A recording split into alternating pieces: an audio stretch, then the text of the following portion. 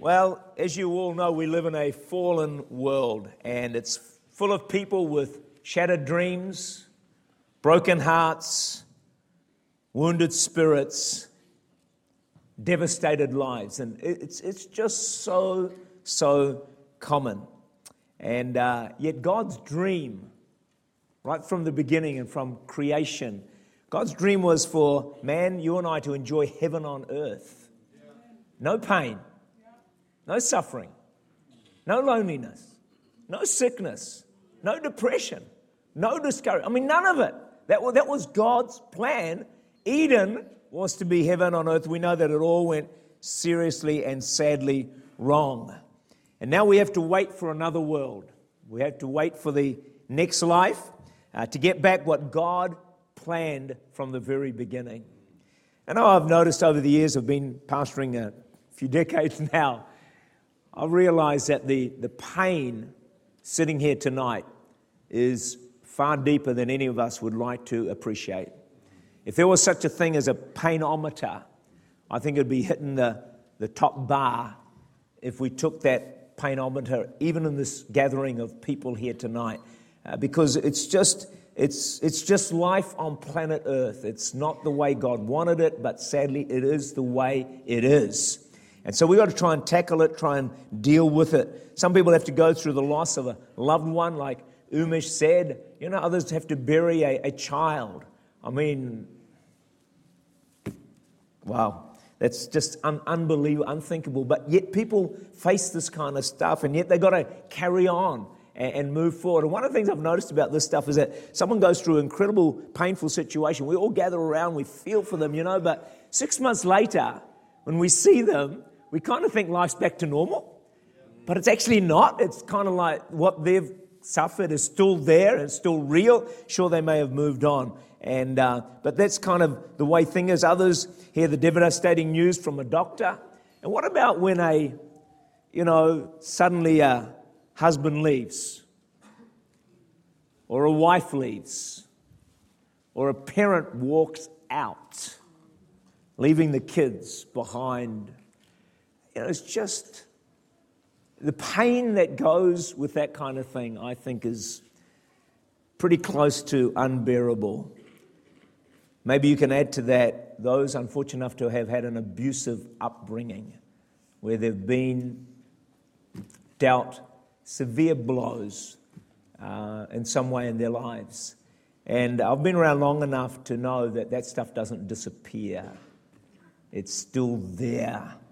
Yeah, we progress, we get, we make our way through life, and we can smile and we can still laugh, but you and I know that stuff is there. I was thinking about my own life just during the course of this afternoon. I was going through this message, and I've thought about it over the last few days, and I was reminded of things that happened in my childhood and my upbringing. And although I can stand and smile, it's stuff that, hit deep at the time. And there are consequences, there are results that come from that. There was a letter written to a pastor that said this: "My life has been turned upside down in the last 2 years. My husband was killed in a military plane crash, and now I'm left with 2 young sons, 7 and 9, who are my responsibility alone." It's just huge, isn't it? It's just massive to go through that stuff. And there's people sitting here been through worse than that. And so congratulations to you. God bless you that you're here in God's house, worshiping Him, serving Him, and loving other people. So I want to look at tonight, try and just give a little bit of insight into 3 areas in which I think healing brokenness takes place. So there's God's part, which is the spirit. There's a soul, which is our part, what we can do. And then there's the body of what the church gathering of God's people can do. So just going with the first part is God's part. And so we're going to pick up in Luke chapter 4, verse 18, that most of you be very familiar with this passage of Scripture, but it's a great passage, and it is real. We'd love to see a lot more of this, but it is still very real nevertheless. "The Spirit of the Lord," Jesus said, "is upon me, because He has anointed me to preach the gospel to the poor." And you know what comes next after that? To heal the brokenhearted. So preach the gospel, then heal those that have been wounded through the passage of life. He's to proclaim liberty to the captives and recovery of sight to the blind, to set at liberty those who are oppressed, to proclaim the acceptable year of the Lord. Isn't it interesting when Jesus talks about the anointing upon his life, he talks about preaching the gospel, but then the three things he picks up on is heal the brokenhearted, liberty to the captives, release of those who are oppressed. Broken, captive, oppressed. Doesn't that summarize our world and so many people in it today? Jesus came to minister directly into brokenness, captivity, and oppression, and to set us free. I am more free today than when I was saved many decades ago. Anybody else wave their hand and say, look, I'm more free than I was when I first got saved. That is the power of the gospel of Jesus Christ, to set the captives free, to bring liberty and freedom to the oppressed. Most of us carry some wounds in our lives from the things that we have been through. So we walk with a limp.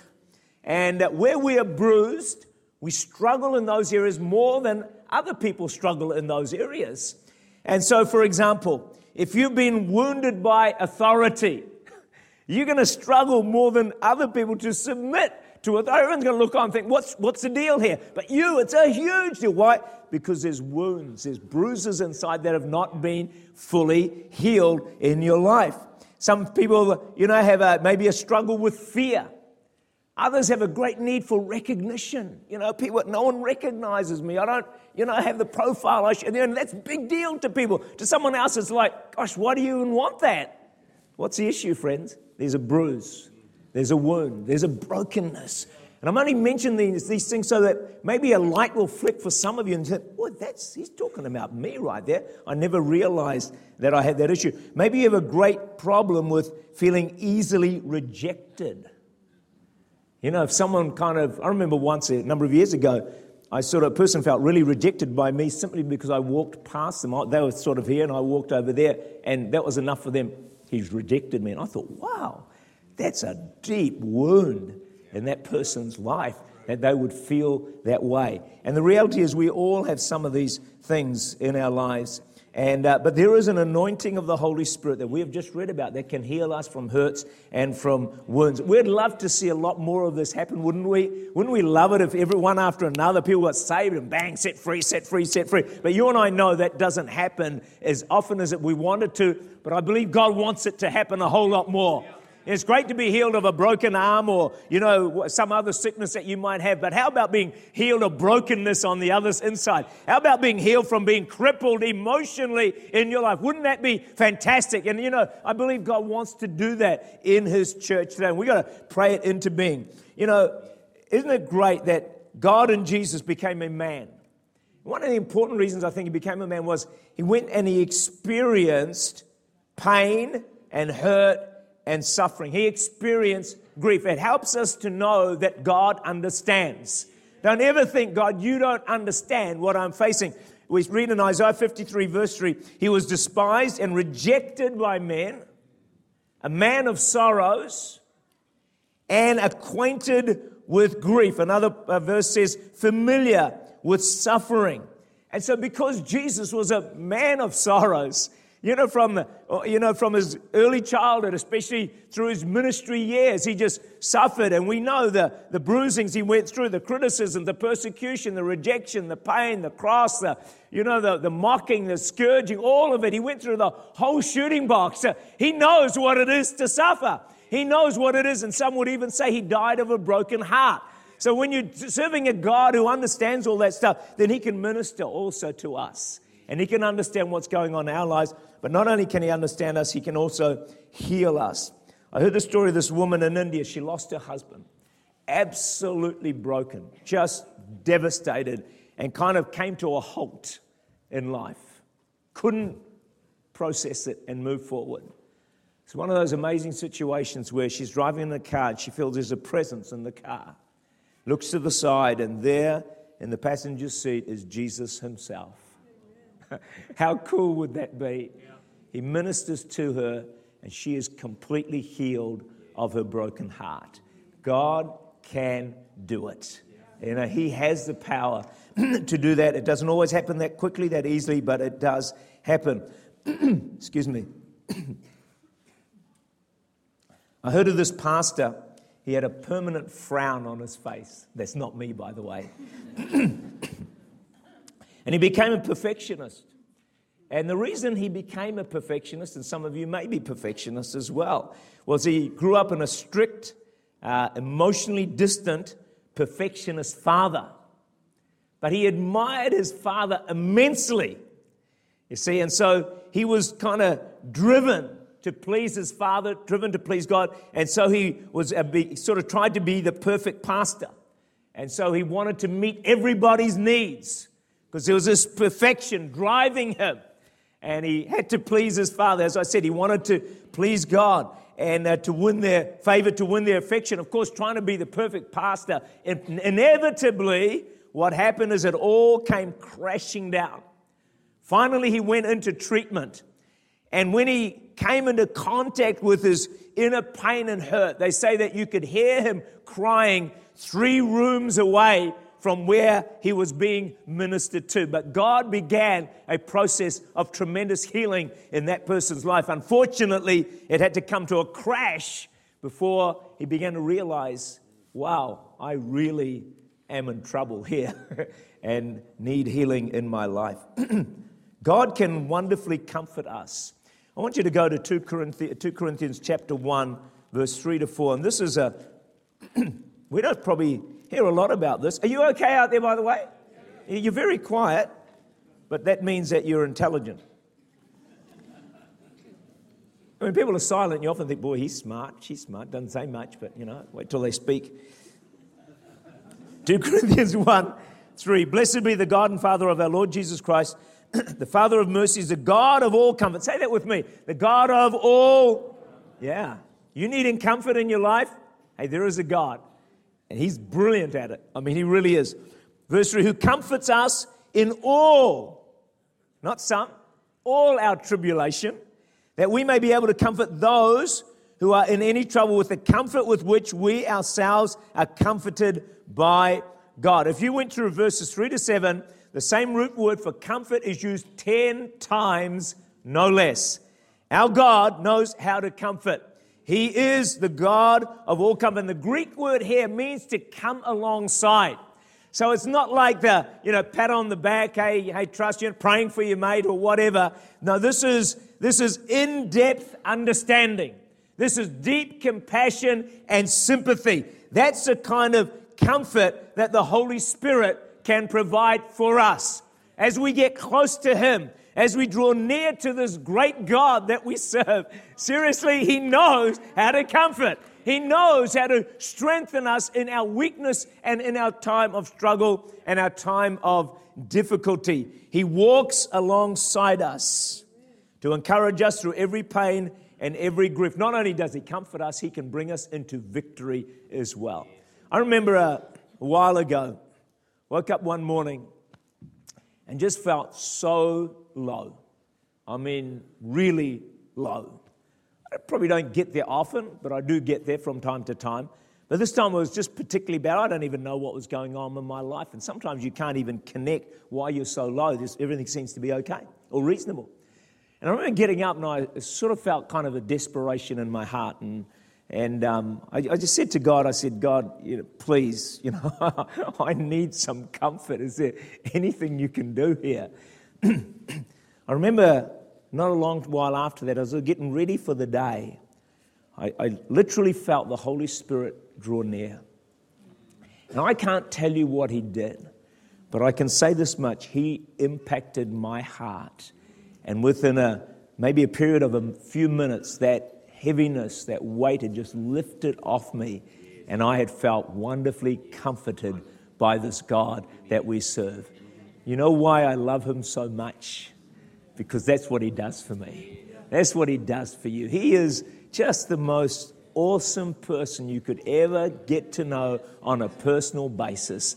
He's a lover of my soul. It is a joy to serve Jesus.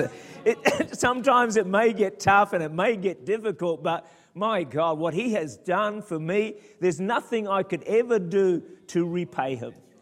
He went to the cross, for goodness sake. He shed his blood for my sins. He doesn't owe me anything, and I owe him everything.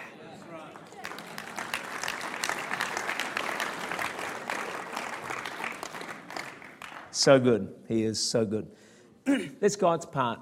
But then there's our part as individuals, the soul. Let me give you a few thoughts here. Firstly, I believe, and this is huge, is honesty. To be healed, we need to honestly face our pain. And some people just cover up the hurts and just refuse to look at it, maybe because they feel it's too painful to even look at. They go into denial or they minimize how they feel. I've heard people say to me, and, man, my parents were great. And we all know that their parents were horrendous. What is that? It's a kind of a cover. I'm not saying go around and say my parents were this, that, and the other, but we've got to be honest about some of the stuff because we're not going to get anywhere until we get honest about some of the stuff that's going on in our lives. Some people will never admit they're depressed. It's almost like to say you're depressed is like, gosh, I'm a failure as a Christian. What a load of rubbish is that? Where did that come from? They're lies from the pit of hell. Hey, everyone gets depressed. And if you don't, you're a Martian. Something. You're from another world. Everyone gets downcast. Everyone gets depressed. Maybe people feel ashamed to admit it. But it's amazing how dishonest we can be emotionally. It's just something that is there. But when we keep things in the dark, as I've said so many times, Satan rules the dark. Keep it hidden and he's going to run riot in your life. He'll mess with you till the grave. But I'm challenging you tonight, get it into the light. Bring it out into the open, not just to anybody and everybody, but in a safe environment with people that you trust or an individual you trust. Get it out into the open, get it into the light, and you watch the Holy Spirit's going to zoom in with his power, and he'll begin to bring a healing, a restoration, and a recovery in your life. And sometimes it is a step-by-step thing that may take many years to finally get to, but get it into the light. When we cover it up, it's commonly known as rubbish bagging. So we get all our pain, put it in a rubbish bag, don't want to tell anybody about it, and it's hidden away inside of us. But how many of you know that rubbish in bags rots? Eventually it leaks out, becomes poisonous, and eventually it's going to manifest in your life. That pain in an unpredictable moment or hour or event, bingo. Suddenly, a person does something they never thought they would do. Rubbish bagging is a serious thing because eventually it erupts. So the first thing is honesty. The second thing is go through the grief process. Look, I'm no expert on this, and I'm trying to be. I'm just giving you some thoughts, all right? My wife knows this stuff a lot better than me. But some people try. I've learned most of this from her. All the stuff that's accurate I got from her. The stuff that's wrong I made up myself, all right? You can judge how much of which there is there, okay? Go through the grief process. So some people try to be strong, not cry. Even feel that Christians shouldn't cry. Have you ever heard someone say, I've got to be strong for everyone else? You want to be strong? You better get healed first.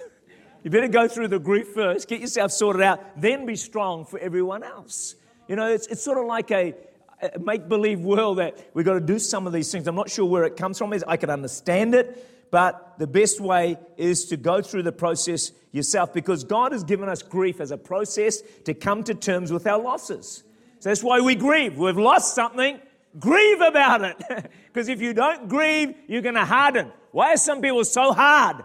Because they refuse, I think, sometimes to grieve. I've heard it said every time we don't cry when we should, we harden a little. And some people can no longer cry. Something to look at there. It's really quiet here tonight, I feel like I should whisper, I don't want to rock the boat here, all right? I guess it's serious stuff, isn't it? What about Jesus? Yeah. Isn't it amazing when Lazarus, his friend, died? Jesus said, no, I've got to be strong for everybody here. No, he wept. And they said, look at how much he loved Lazarus. And that's the human motion, the human side of this. Isn't he an incredible God? He is just amazing. He's not a distant God out there with a big stick waiting to whack you over the head. No, he's the most loving, kind, compassionate, caring person that you could ever get to know. If you don't know Jesus, man, you want to be introduced to him. Guess what? I know how to do that. I can introduce you to God himself. Amen. We'll love to do that later on tonight. So to be healed, we need to go through the grieving process and not stop the process. You know one way we try and avoid facing our hurts? Just keep ourselves super busy. Run here, run there, be this way, be that way. Just so busy. Then that way we don't have to look at what's really going on in our lives. Now, not everyone who's busy is like that, but I'm just saying for some there are. The third thing to do is to ask for help. Because it takes great humility to acknowledge we need help.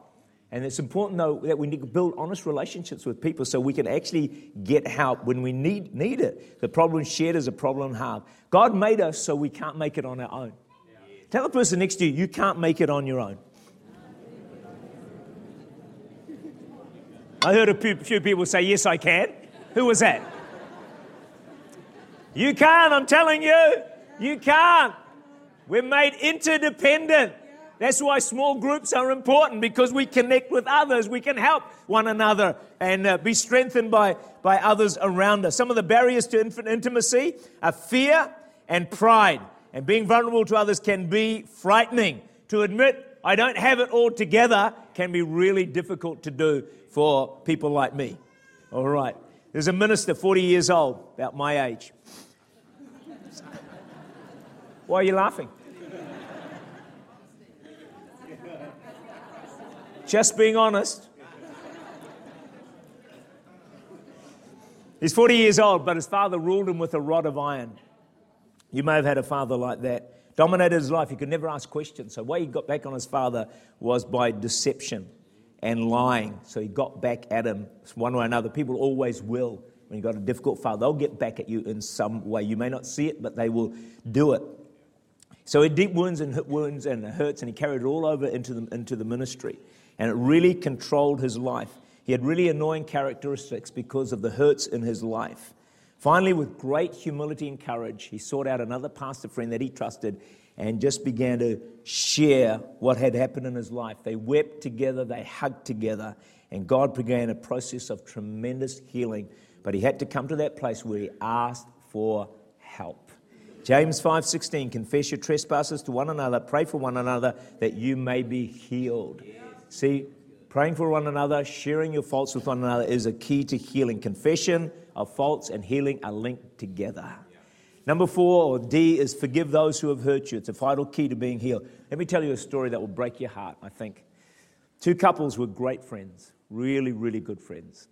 And one of the wives worked unbelievably hard to put her husband through study. She put up with a lot of loneliness and a lot of sacrifice. And then tragedy struck, because one day her husband asked for a divorce. But the worst thing was this: after all her sacrifice, the husband married her best friend. I'm angry myself right now.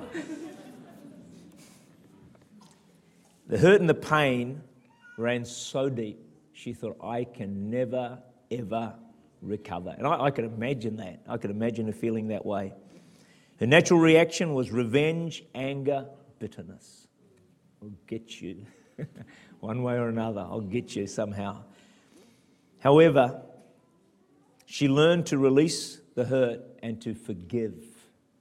Somehow God helped her, and she managed to forgive.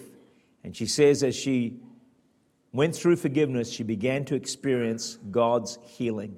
Eventually, the rejection and the hurt lifted off her life, and God wonderfully healed her and set her free. I share that for 2 reasons. One, to help you see what does happen out there in the world, that you are not alone in your pain. But 2, God's up to the challenge. He can step into those situations and He can heal. He can set you free. He can bring freedom into your life. Nothing is too hard for our God. The next point is this: continue to minister while hurting. It's ministering to others, I think, while hurting is a powerful way to receive our breakthrough. It's easy if you're hurting to think, you don't expect me to minister, do you? You don't expect me to serve you. Can't you see what I'm going through? Don't you have any compassion on me? I need to lick my wounds. But what about Paul suffering in prison? This is amazing. So he writes to the Philippians to encourage them. Here he's languishing in prison. Prison those days probably weren't that flash. And he says in Philippians 4 verse 4, what would you believe what he says? He says, rejoice in the Lord always. I'll say it again, rejoice. So here's the man in suffering, in prison, and he's reaching out and ministering to others. It's like he was saying, look, don't worry about me. I'm okay. But you keep rejoicing no matter what you are going through, but don't worry about me. If I was Paul in prison, I would have become very self-focused. I would have mumbled, grumbled, and complained. Anybody else like me in this place? Yeah. One other. I'm the most sinful person in this church.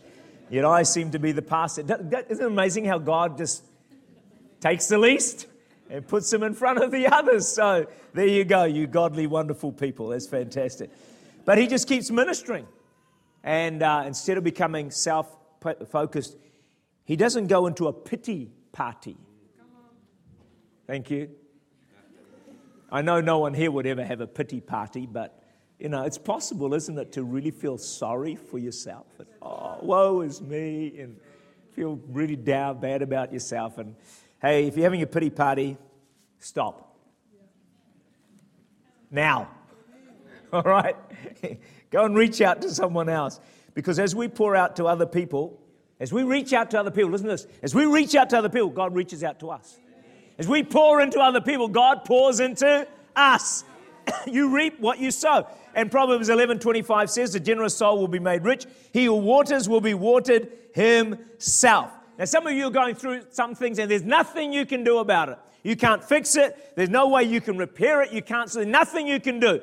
Here's some advice to you. You can't sort your own problem out, but you can help someone else. You can pray for them like Umesh said. You can do practical help like he said. You can be presence with someone else who's going through some difficulty, and that may be the greatest single key to your healing and to your freedom. Okay, finally, our part as a church family, the body, because that has an important role to play in the healing of the broken. Love is a priority in the Christian church and in the Bible because it has got such healing powers. Love is a healing agent. So we need to do the love of the one another. You know, love one another, pray for one another, bear one another's burdens, forgive one another, build one another up. We need to do that and care for each other. There was a farmer selling some small puppies. This little boy said, I got 39 cents. Is that enough to take a look? And the guy said, sure. So the farmer calls Dolly and four little puppies come running down towards him, and the boy's face lights up. And then behind the four puppies is another puppy coming along that's limping. Not running so well. And he says, I'll have that one, please. And the man selling them says, no, you don't want that one. It won't be able to run and play with you the way you would like. At which point the boy pulled up his trouser leg, revealed a steel brace attached to his leg with a specially made shoe. And he said to the farmer, he said, sir, I don't run so well myself, and he will need someone who understands.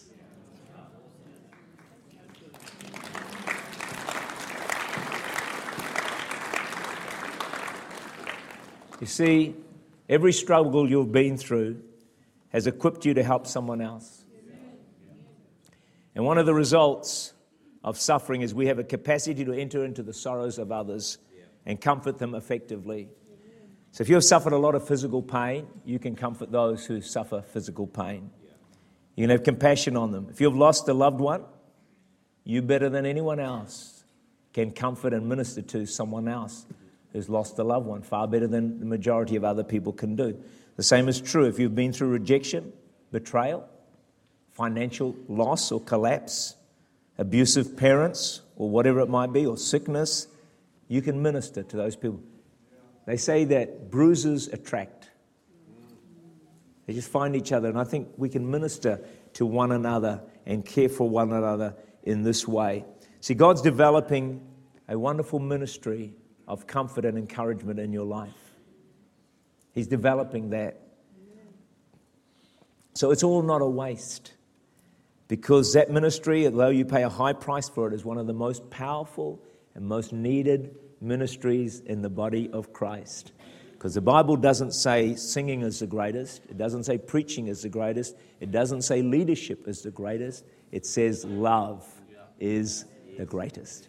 And the greatest people in the body of Christ are those who know how to love the most and love and comfort other people. That's the God that we serve. So, a final thought. Heaven is not here. It's there. Beyond.